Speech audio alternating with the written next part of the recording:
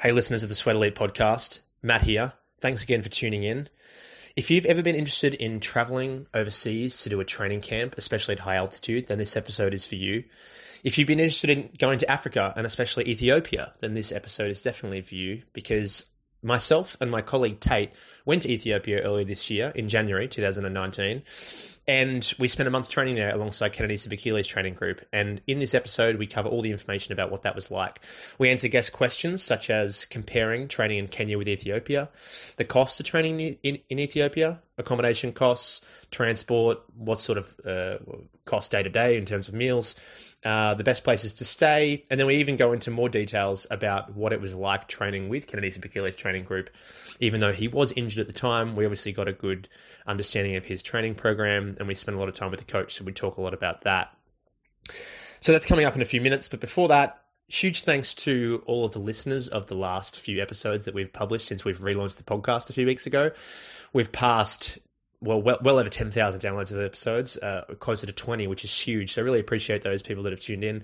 And especially thanks to the subscribers that have joined on in the last few weeks who are accessing the full episodes. Of course, if you're not a subscriber, you can access the first roughly half of the episodes on all the major podcast apps, Spotify, iTunes, Google Podcasts, and so on. And if you're a subscriber, you can listen to the whole episode on our website, as well as access all of the 450 plus articles about elite running training. Just a reminder, that does cost $1 per week, built in 3-month increments of $13 for 13 weeks. Cost of a coffee every 2 or 3 weeks. Very cheap if you put it that way, put it in perspective. And if you're interested in learning more about the training of all the elite runners around the world, including things like these episodes about training in Ethiopia, training in Kenya, then that should be a decent investment for you to subscribe. You can do so on our website. And there's also links below in some of the podcast players, although I've been told that some of the podcast players don't allow hyperlinks. So you have to go to our website, sweatelite.co. Before we go to the episode about Ethiopia, last call for those interested in training in Kenya in January this year. So Sweat Elite are holding its 4th Kenya running training experience from January the 5th to the 18th. It's a 13-night, 14-day experience, including accommodation, all meals, elite athlete meetups, coaching seminars. There's also coaching included every single day, taken by myself. Transfers from the airport, and it's basically an all-inclusive training camp for 2 weeks. And if you're interested in doing that, we've got a couple of spaces left. Also, you can find the information to that at our website. If you go to the menu, you'll find the Kenya running experience in there. We have I'm actually recording this podcast episode from New York. New York Marathon is happening in 2 days. I myself, a couple of questions actually from people since the last episode about my own running. I'm a recreational runner still, around 2:35 at the Berlin Marathon. I'm shooting for a sub 2:30 by the end of this year. I used to be a middle distance runner, but I'm sort of just keeping in the game a little bit with the longer distance events now. And New York Marathon for me is a training run. I probably will do 30 to 35K at about 4 minutes per K. But enough about that. I'm actually here to obviously cover some of the elite athletes here. And I'm doing a few podcast episodes with some interesting guests from here as well, including one data scientist who's created a very interesting application about stress and training relation, and also an athlete manager from Kenya who manages quite a few of the top Kenyan, especially ladies.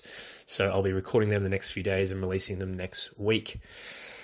Again, thanks for listening into the previous episodes, and I hope you enjoy this one about training in Ethiopia with myself and my colleague Tait Hearps, who, by the way, is the main writer for Sweat Elite, who has written well over half of the articles on the Sweat Elite website. He's a medicine student from the Gold Coast, Australia, where I'm also from. Decent runner himself, sub 3-hour marathoner a few times, and we talk about training, all things training in Ethiopia. Hope you enjoy it.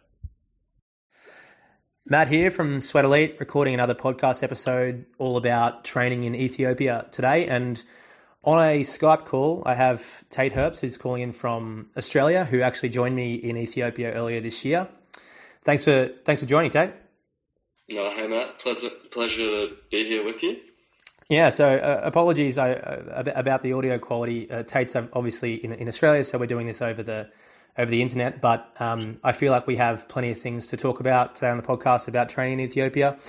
As I said, we were there earlier this year in January, so January 2019, and we spent almost a month there, and were fortunate enough to do some training with Kenenisa Bakili's training group, although he was injured at the time.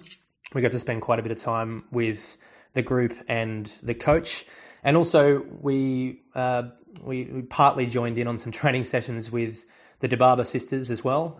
They were doing some training sessions very close to where we were actually staying, just outside of Addis Ababa.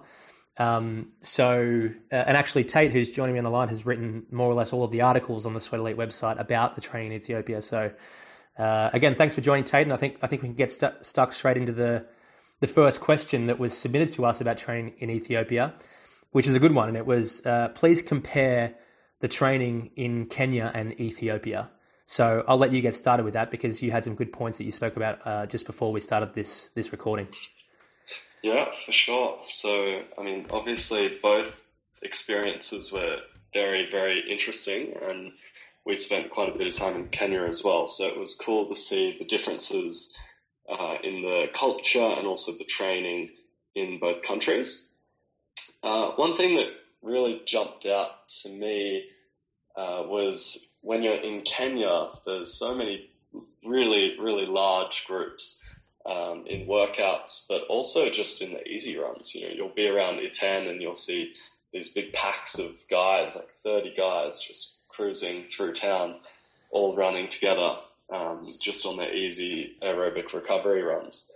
Whereas in Ethiopia, there was definitely, some large groups doing their workout sessions all together, and we will speak more about the workouts that we joined in on and our experiences with those groups. But a lot of the training that they were doing on their easy days and their recovery runs was very independent, quite solo.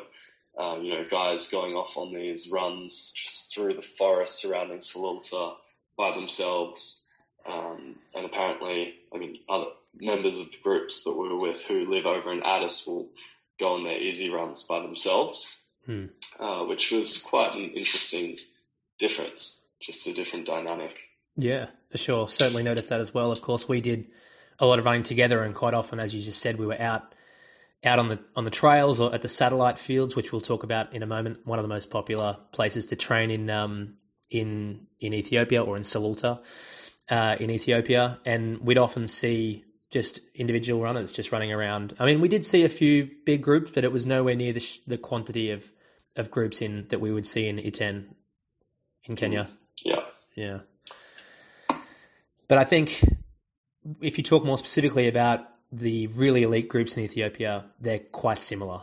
Both Kenenisa Bakili's training group and the Dibaba's sisters training groups, they both had, what would you say, 20 to 25 athletes in both? Yeah, around those numbers. Yeah, and I guess that's pretty similar to the elite training groups in Kenya, although saying that Kipchoge's group's probably got a little bit more than that. But in general, the size of the sheer quantity of training groups was obviously less in Ethiopia. I think another point that you mentioned was the terrain as well in Ethiopia. So I guess you'd be probably good to speak a bit about that.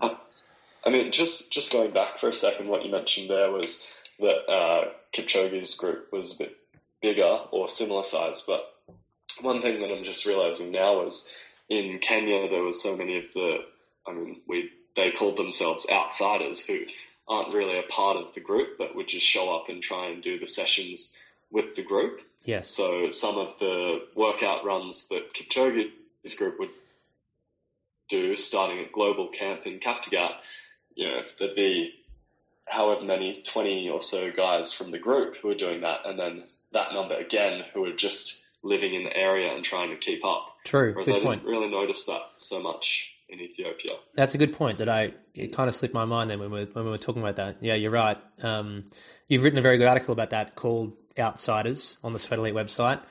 And yeah, in Ethiopia, I didn't see that so much either. It was just really the core group and no one trying to hang on to the back for dear life. And I guess there's the slightly lower level athletes in Ethiopia who are still amazing athletes and can run amazing times. They seem to be a lot of the athletes who are out doing these solo workouts rather than just jumping in with groups like they were in Kenya.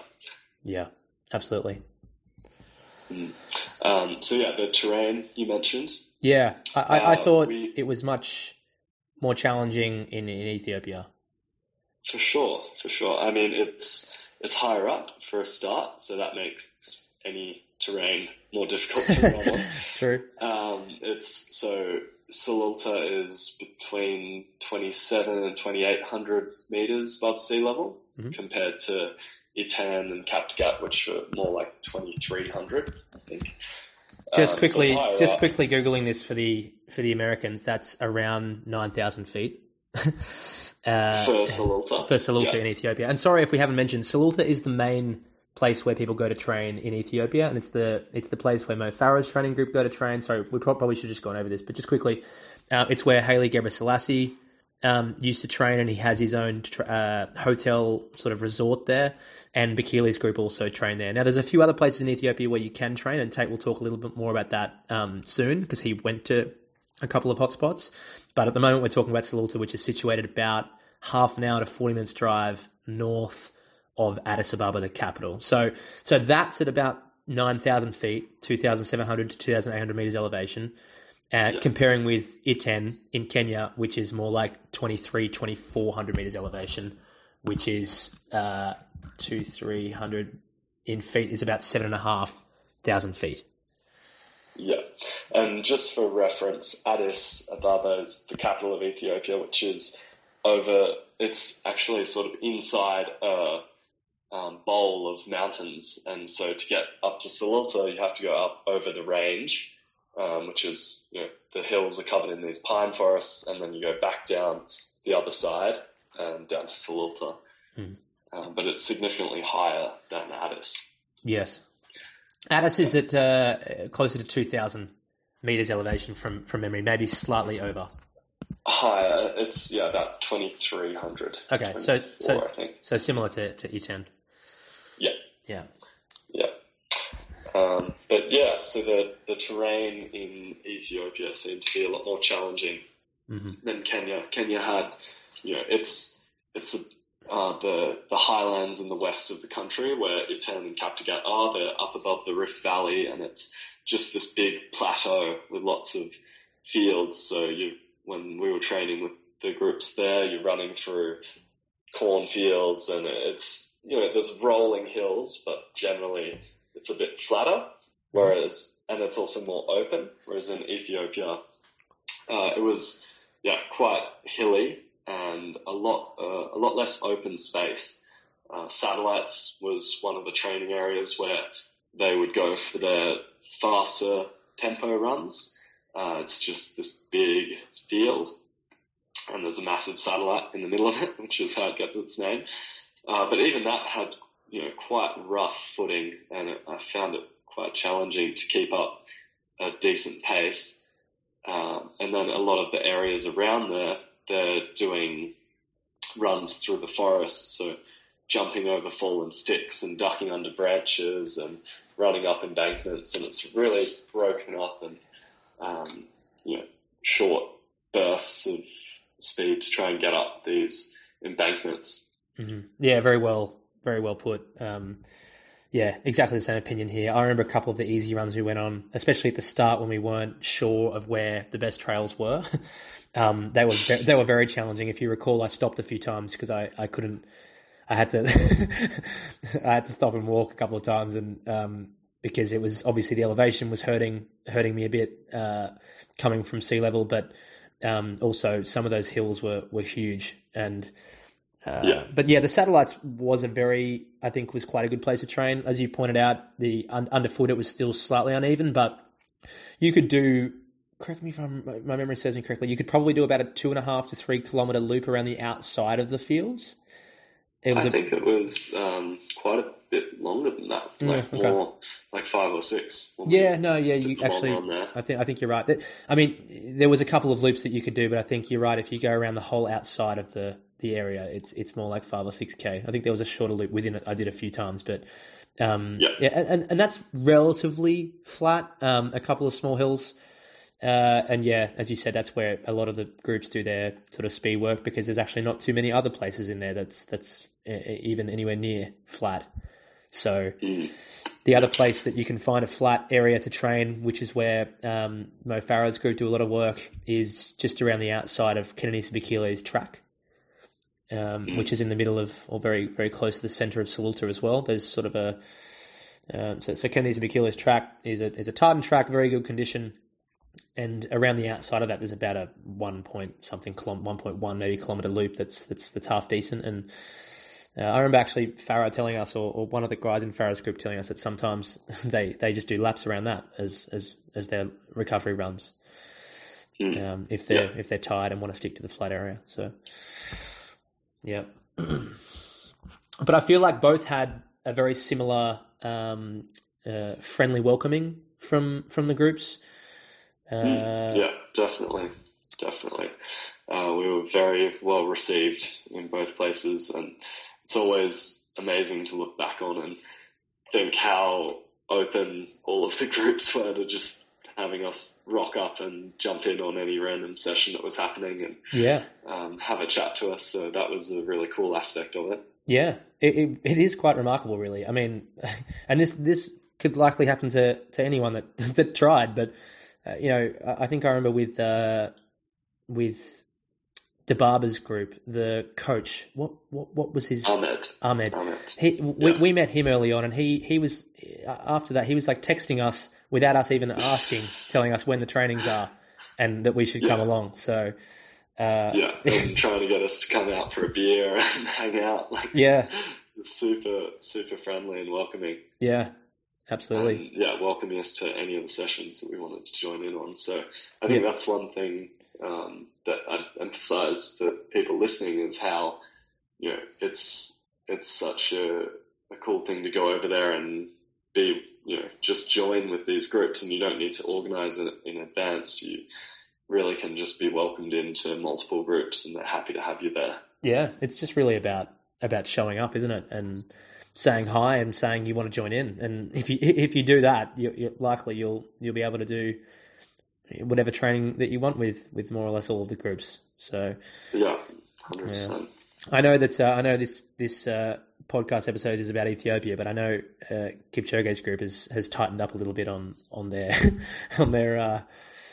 on their welcoming of people. I think because of at least before Ineos, they were not letting anyone. Sure, a lot of things were under wraps in the lead up to that. Yeah, I guess afterwards maybe it's not a strict thing anymore. But yeah, so someone else actually submitted a question, which is a good one. So we're just going through the questions at the moment asked on the Facebook post yesterday.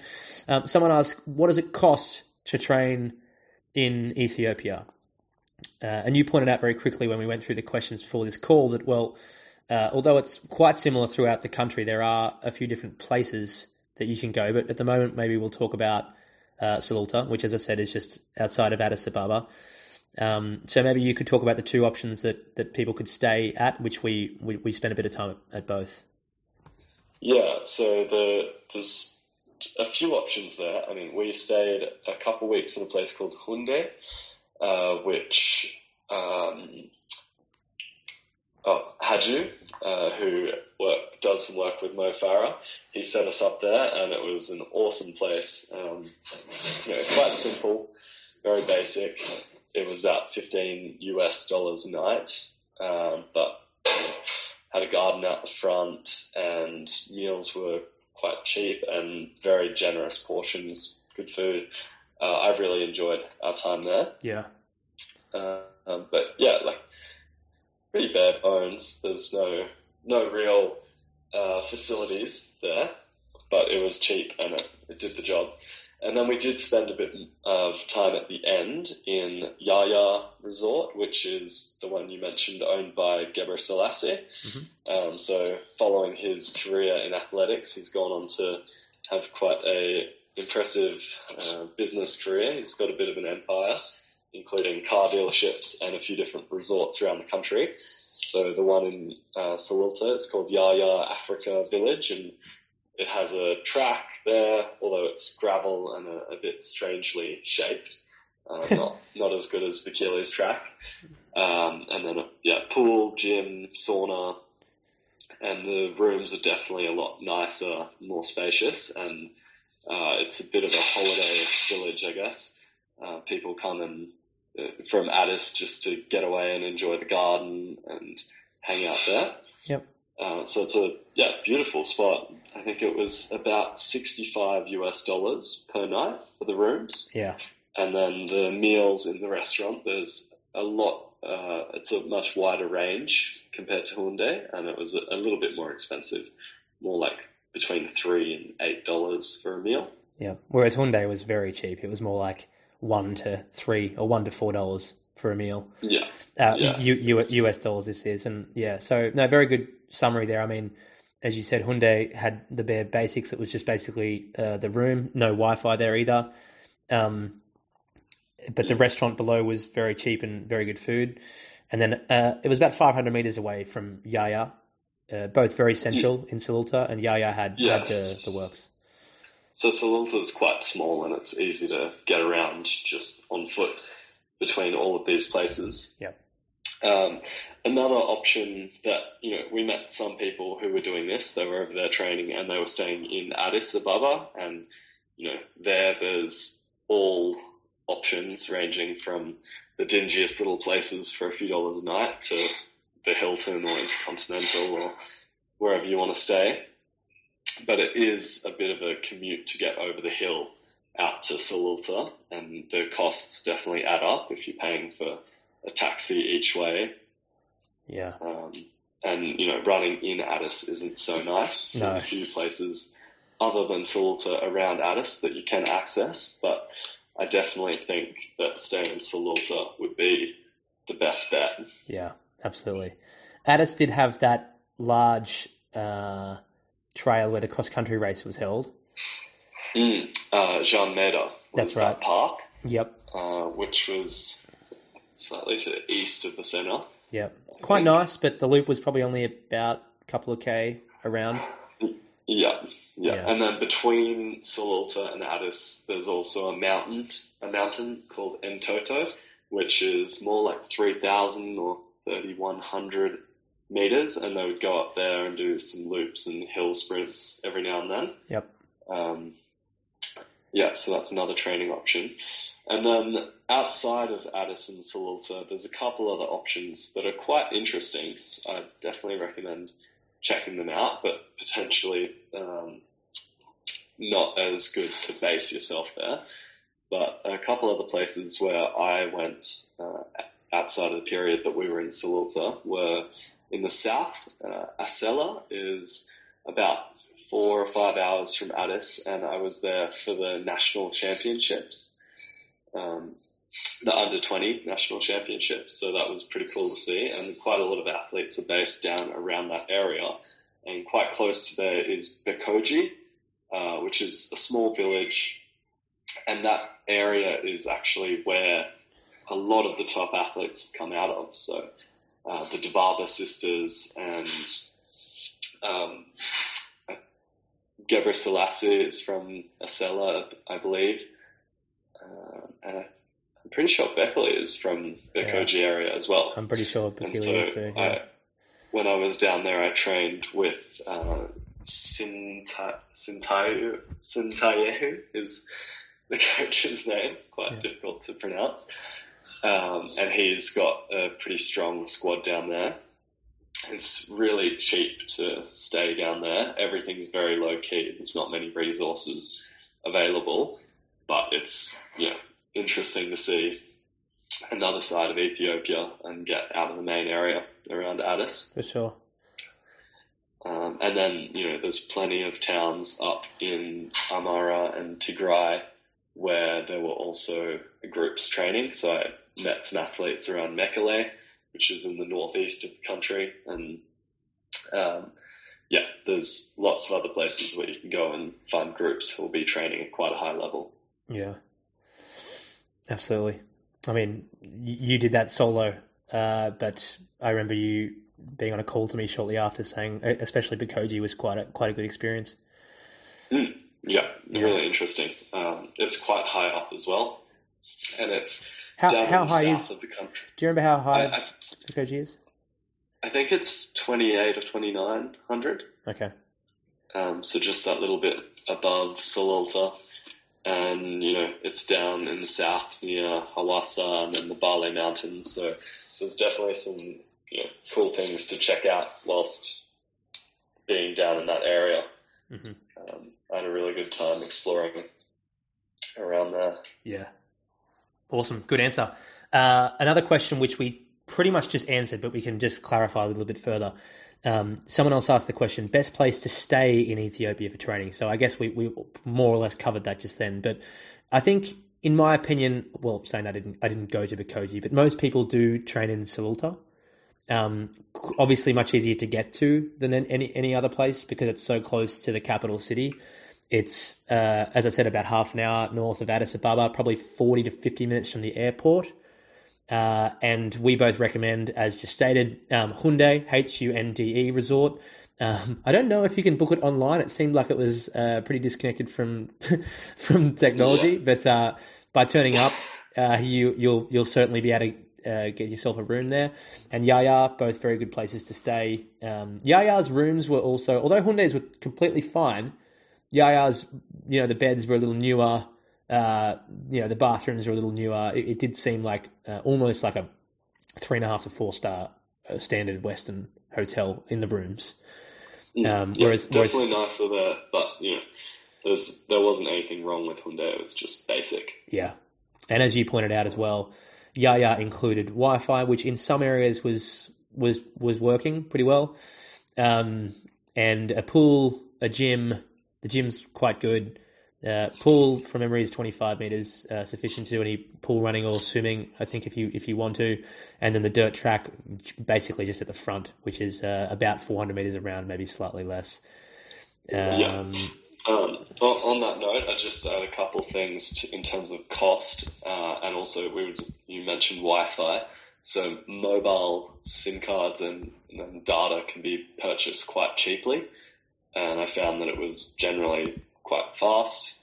We didn't have too many issues there. I think, did you pay roughly $30? Yeah, from memory, I paid about $30 for 10 gig, which will last anyone, almost a month.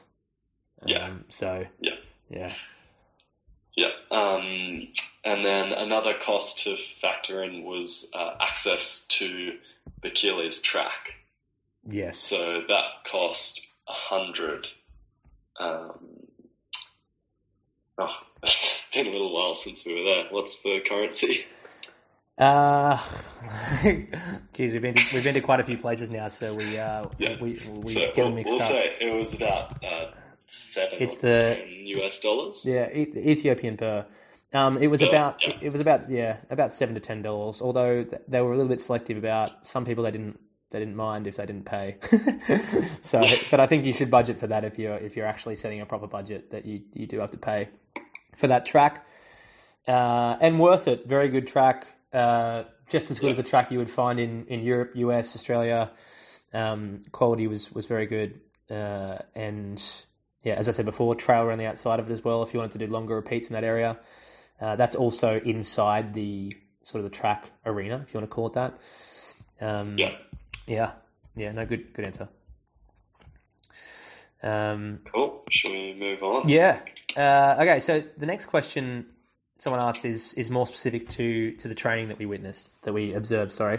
At what kind of intensity does Bikili do his easy runs? So, as already pointed out at the start, Bikili was unfortunately injured when we were there, so he didn't actually join in on any of the training sessions. But of course, all of his training partners were training very hard, and they were obviously probably not quite as fit as he has been, but some of them were doing some very impressive training sessions, and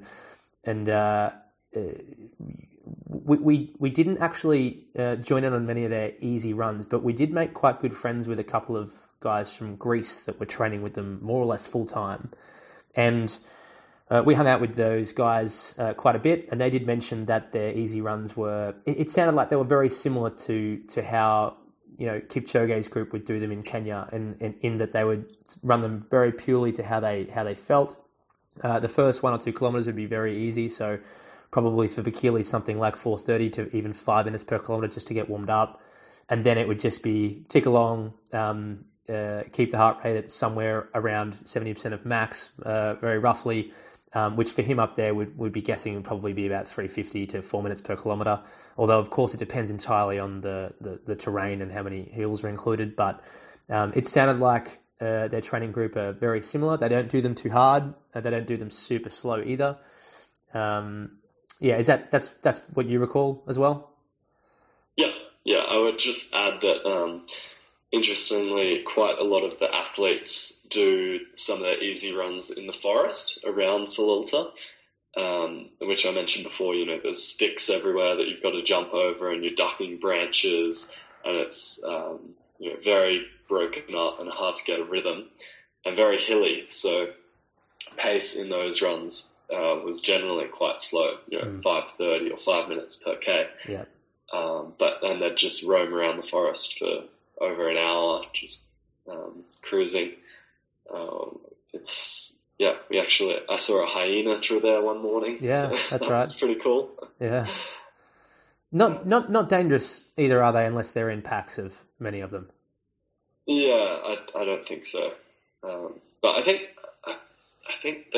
someone mentioned that the runners up there won't go out on a run through the forest by themselves early or late, like early morning or late, just around sunset, because if you do come across a bunch of hyenas, you're in a spot of bother. Yeah, I do remember that as well. On the point of pace in the forest, that brings me back to a conversation I had with Zane Robertson, who was in Ethiopia at the time that we were there. 2:08 marathoner from New Zealand, 59:43 half marathon, 59:40 something half marathon. He mentioned that some of his easy runs were at about 5 minutes per kilometre at that in that forest, and he did say that it was more like the effort of 4 minutes per kilometre. At sea level or on a flat surface. So it was significantly slower. So if you ever do see any training logs or Strava logs of people training in Ethiopia, especially in that area, some of the terrain is it's very challenging, and it can slow you down significantly. But that's not to say it's not a bad idea. Of course, it's a good idea. These guys Sam Robinson and Bakili's group are doing a lot of their easy runs in that area too. It's just a little tough on the legs in terms of the pace, but it's obviously very good for developing the smaller muscles and so on, because you're constantly having to twist and turn and plant your feet in different directions. So in terms of aerobic output that you're doing with a given level of aerobic output, you're having a much lower impact when you're running those slower paces and changing directional type all the time, and it's working on a lot of the stabilizing muscles. Yep. So it's a very valuable training tool, I think. Yep. To be out there doing those runs. Yep. Yeah, sure. So I hope that answers the question. And of course, their hard training sessions are hard. I guess much like Kipchoge, they didn't seem to be going absolutely all out in any sessions, but of course they were working very hard in all the sessions that we observed, and we'll talk a little bit more about that in one of the final questions here. But yeah, the question was, what kind of intensity does he do his easy runs? And I guess we've answered that. So on to the next one. What is their motivation to keep on running at the moment that their body tells them to give up? Now, of course, this isn't relevant to just Ethiopia, but it's a good question, and it's something that we've had to answer, or at least I've answered before, the people that have asked me in person. What is the motivation that the Africans have to push so hard in training? Because it is true, and I think that I'll let you answer this one, because you elaborated quite well just before we started this podcast recording. But it's definitely to do with the circumstances of their general life. Yeah, so it's something that I've thought about quite a lot while we were in Kenya, because we were just around all these guys who were doing such crazy sessions and devoting so much of their life to doing this, and comparing it to what's going on back home in Australia and in other developed countries. A lot of these guys are coming from very, very poor backgrounds. They've moved from very rural villages to go to these training hubs and try and make a living.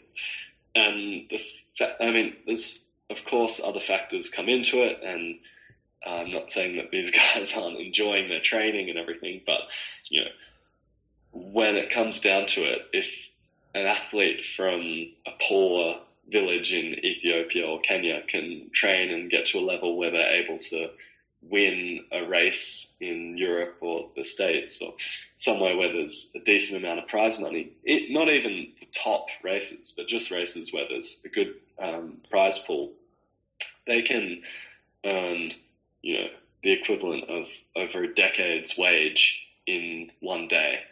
So, and set themselves up really well and look after their family. So I think, there's many factors that come into play here, but that financial motivation has to be a huge one. And when you look at their alternatives, which for a lot of them would be working in a field or itinerant jobs just as they come up and working for a couple dollars a day. And, that plays a huge part in these guys being able to put themselves through a lot of pain day in, day out. Absolutely. And not do that much else a lot of the time. They're so devoted to it.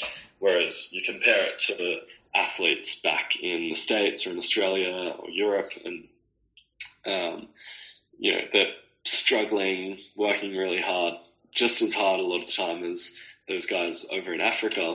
But then, a lot of athletes in these developed countries earn comparatively quite a low wage compared to their counterparts who are just going through college and getting a job, or even, any full-time job in a lot of countries will get you a wage that's significantly higher than what you can earn through athletics, unless you're right up the top. Yes. So unless you're literally in the top, maybe 15 to 20 in your event in the world. So I guess similarly to Kenya, most people in Ethiopia would be earning somewhere between $500 and $1,000 per year. Very roughly. Is very low. Very roughly. So as you pointed out, to go to Europe or the US and win a race, which I guess many races have a $10,000 prize money or more. Even let's just say it's $10,000, that can be 10 to 20 years of income. And if you compare that to someone from the States who's earning, $80,000 a year, that's the equivalent of earning, $800,000 to $1.6 million in a race. So it's for the American to go and have the motivation to win a $10,000 race. Of course, $10,000 payday for someone from the West is awesome too, but it's very different in perspective. Yeah, for sure. And a lot of them, their families are very poor, and their potential success could take their whole family out of a very tough position. Yes, exactly. So there's a lot more factors motivating them over there, I think. Yep. I think also we've covered the financial point, which is very true. I think, and this isn't just individual to Africans, but just their group mentality is huge too. Of course, there's strong groups in Europe and the US and all other countries, but I don't know, there seems to be this sort of slightly different motivation in some of those groups in Kenya and Ethiopia where they can really, really push together. I'm not sure how to even put that into words, but it's definitely something to point out. Yeah, I mean, you walk down the street through Kenya, and I've been with people, and they'll just be walking along and pointing out all the people who are top runners, and it's something that is really prestigious and well respected over there. And, I mean, I think you saw the footage coming out of Eldoret when Elliot was doing the Ineos challenge. Yeah. There was many thousands of people just in the city centre going wild. So it was amazing. These are running nations, and running plays such a huge role over there. Yep, absolutely. Cool. Okay, we'll move on to the next question. We've only got a few more here. We picked the better questions out that we thought we could answer best. a bit of information about the attitude and training structure of the group. Now, you wrote a very good article, which is probably one of our most viewed articles about the attitude and training structure of Kipchoge's group. Very good read, had many shares, and I thought we could try and sort of do a similar one with Kenenisa Bekile's training group, because although he wasn't there, we got a good feel for the attitude and sort of the structure of the group. The coach is Mersha Azrat is certainly a character. We got along with him very, very well, and he's I guess we can talk a bit about him because he's a real he's a real hero. Yeah, so I mean, in my head, I'm just drawing a lot of parallels between the groups, really.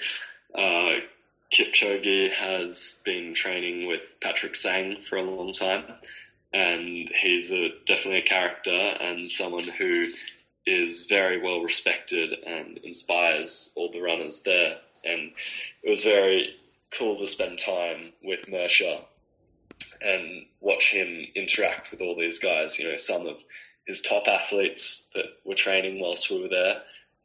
Yanu, I can't recall his last name at the moment, but he's a very well-accomplished 5,000, 10,000 metre runner. He's one of the top athletes that was training. I don't know how to pronounce his last name. It's Alamiru. Alamiru, yeah. Yeah, so watching him with Yanu and some of the other top guys, but then also with a lot of the up-and-coming junior guys. It was really cool to see how he engaged with the group and how they were all so respectful, and before the session they'd all gather and were listening so attentively to him. The groups generally, that everyone was very tight. They spent a lot of time together, and training is obviously such a huge part of their life and a focus. So they obviously a very a tight-knit group, and it was cool to see them all getting on so well and having a lot of fun with it, but also pushing themselves very, very hard when it came down to the sessions. We also spent quite a bit of time with Mersha outside of training, so we went to a number of sessions with him and the group, but then he invited us to celebrate Christmas Day with him. So Ethiopia is predominantly an Orthodox Christian country, and they celebrate Christmas.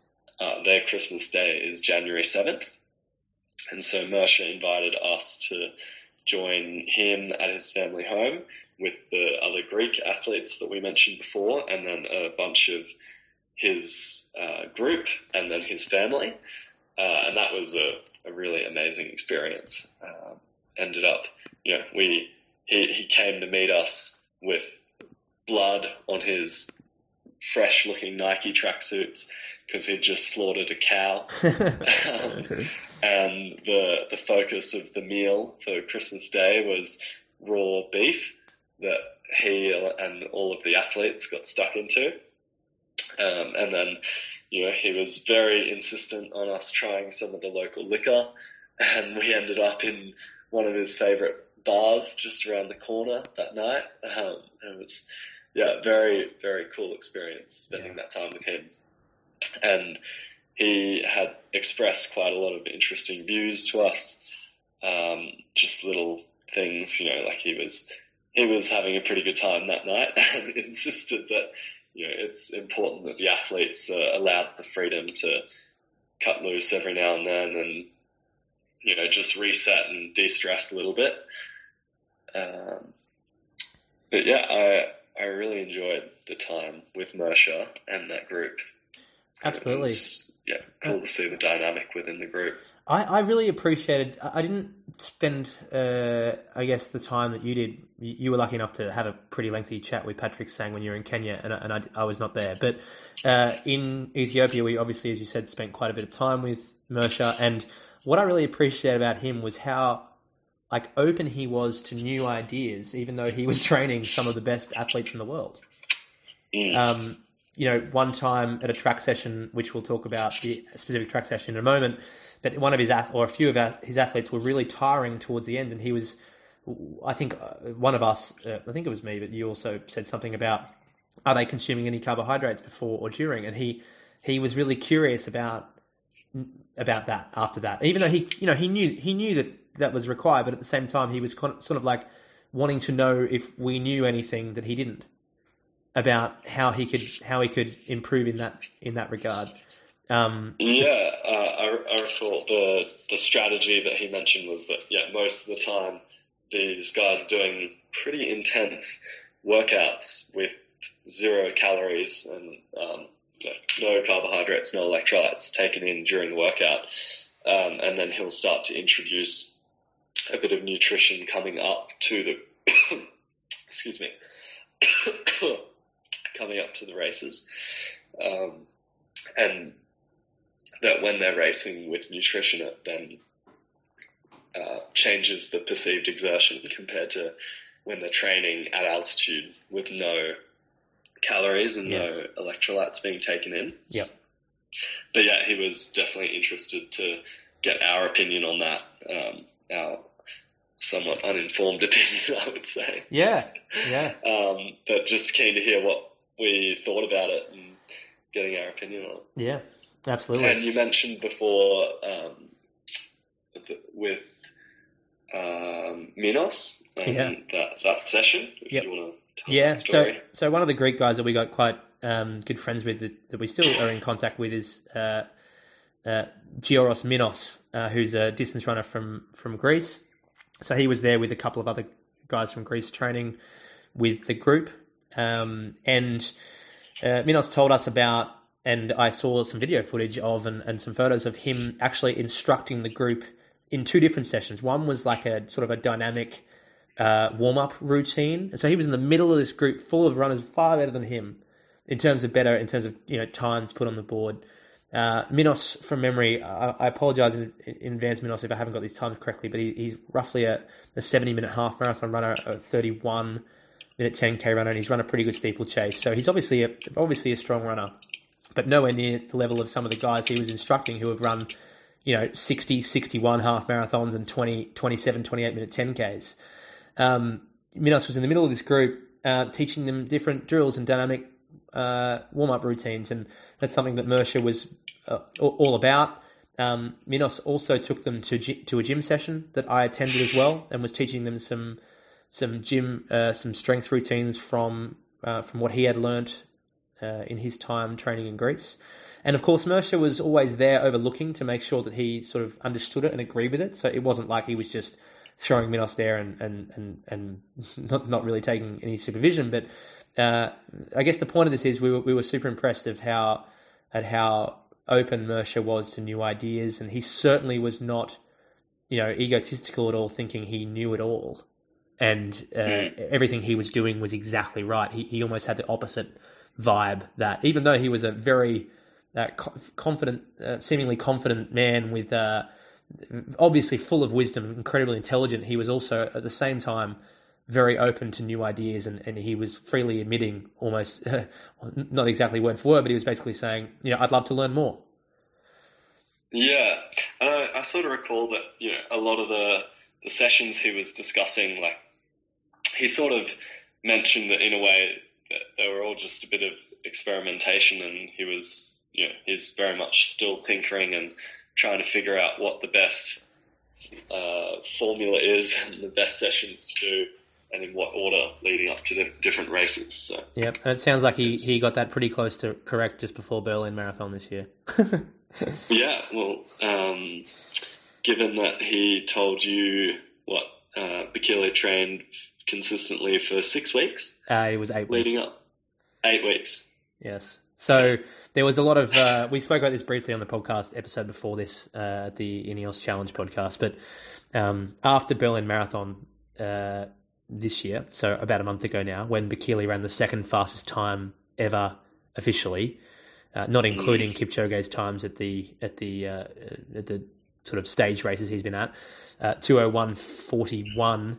There was a lot of rumours going around that Bekele trained for 6 weeks before it, and I thought, well, I knew that he is obviously incredibly talented. It's hard to find anyone more talented.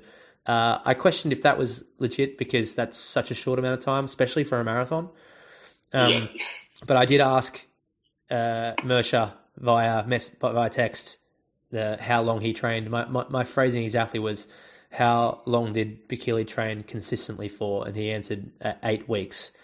And he put a few exclamation marks after the 8 weeks, sort of indicating that he was excited for what he could do if he put a bit more together. Reasoning for such a short lead up, we're not clear, but I do know, just again purely from rumors, so nothing confirmed. Bekele does have some, from what I've heard, a little bit of a motivational issue on and off, and I think that's due to a few reasons. I think one, he's very financially well off already. Obviously, he's done so well on the track in the last 2 decades.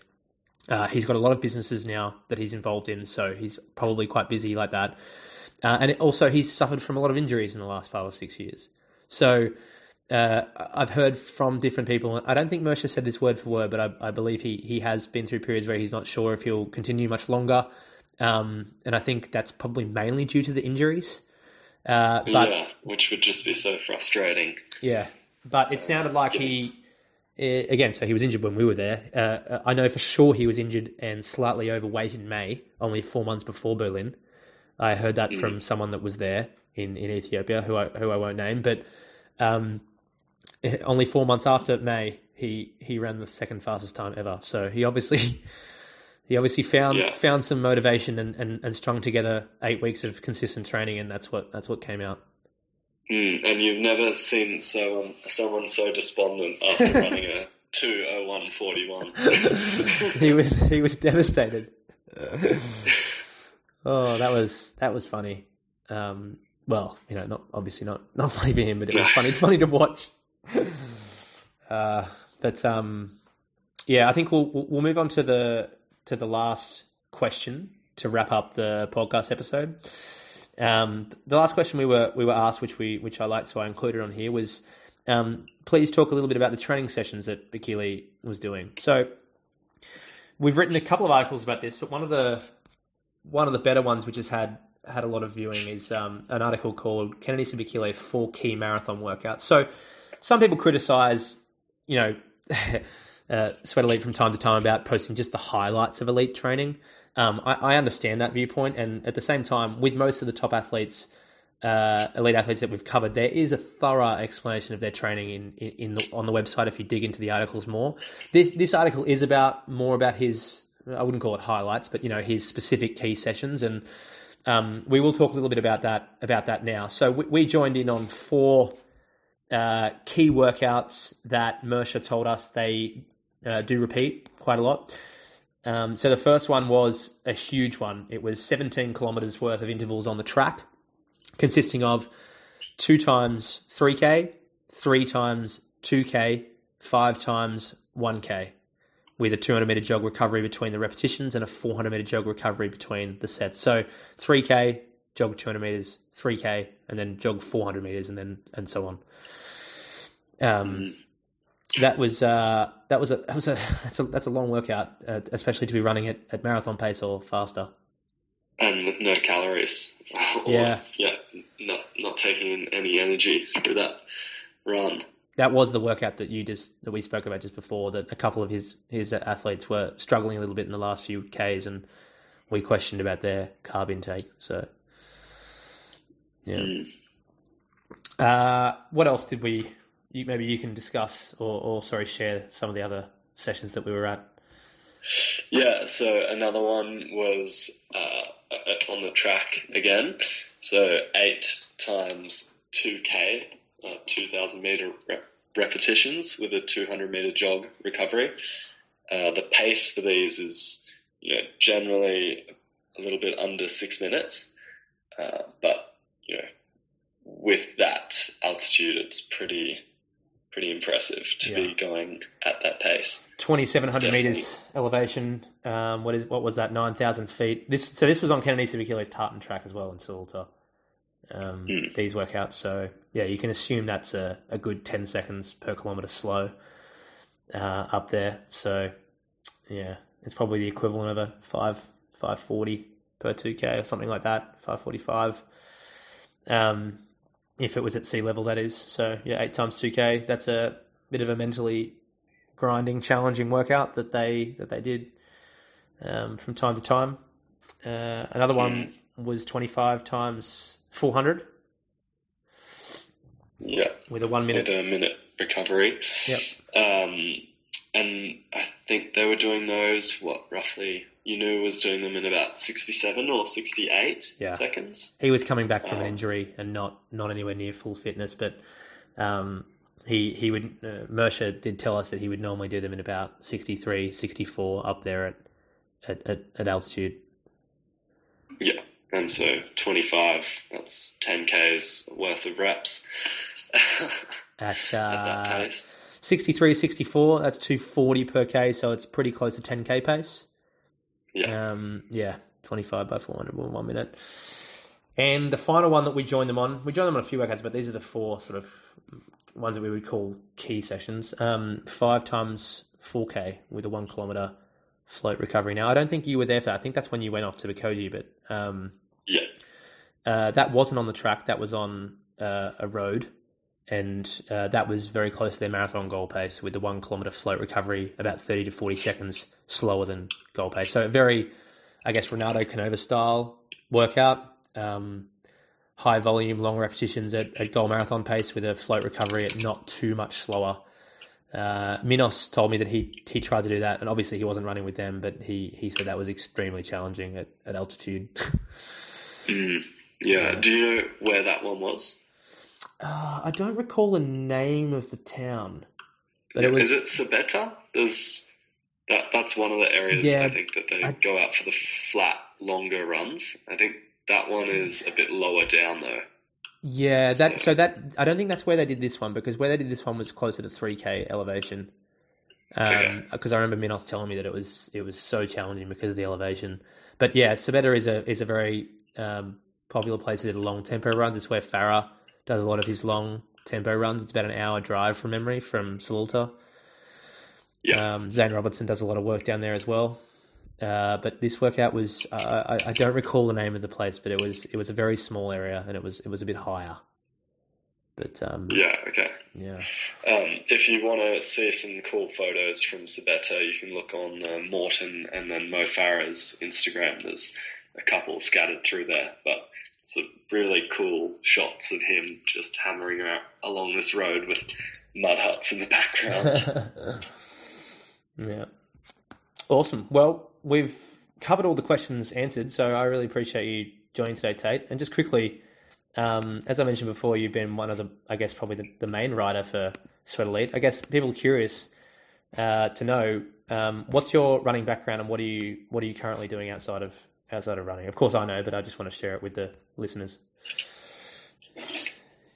Yeah, okay. So my running background is far from anything too elite.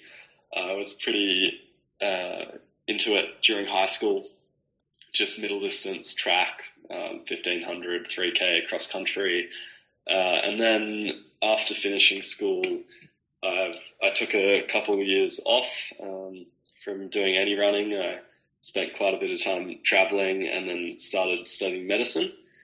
And then took another year off, and that's when I joined you in Kenya with when we spent the time with Kipchoge. And I guess that's definitely got me back into running consistently since then. What a way to reintroduce you to running. I know. But coming into that time with Kipchoge, I'd been cruising through Central America surfing, so I was very unfit leading up to Kenya. But yeah, now I'm studying medicine on the Gold Coast in Australia, and I'm actually in exams right now and about to finish and take another year off to travel and, hoping to link up a couple times with you, maybe another trip back to Ethiopia. Potentially, maybe in March if it works out. And in the meantime, just finishing exams and then riding my bike around the world for a year before finishing off med.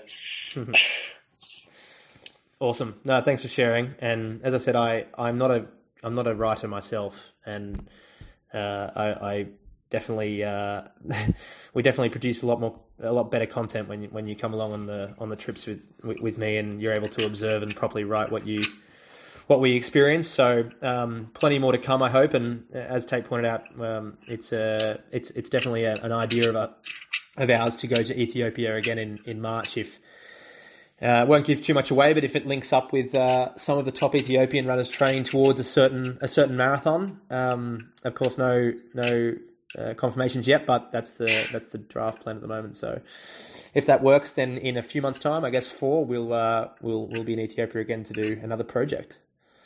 Yeah, looking forward to it. Thank you so much for having me today. Yeah, no worries. Sorry, just quickly, we also had the idea of going to Japan at some point, which I quite liked, and we haven't properly mapped that out, but it would be pretty cool. Yeah, Knox Robinson gave us a bit of inspiration for that, actually, whilst we were in Salta. So yeah, definitely something to think about doing. Yep. Given that we'll both be a bit more free next year. Yeah, absolutely. Cool. Thanks again for joining, and appreciate everything that Tait's written, and we've referenced a number of articles there. If anyone wants to check them out, the links will be on the website to those. Cool. Thanks, Tait. Right, too easy. Thanks, Matt.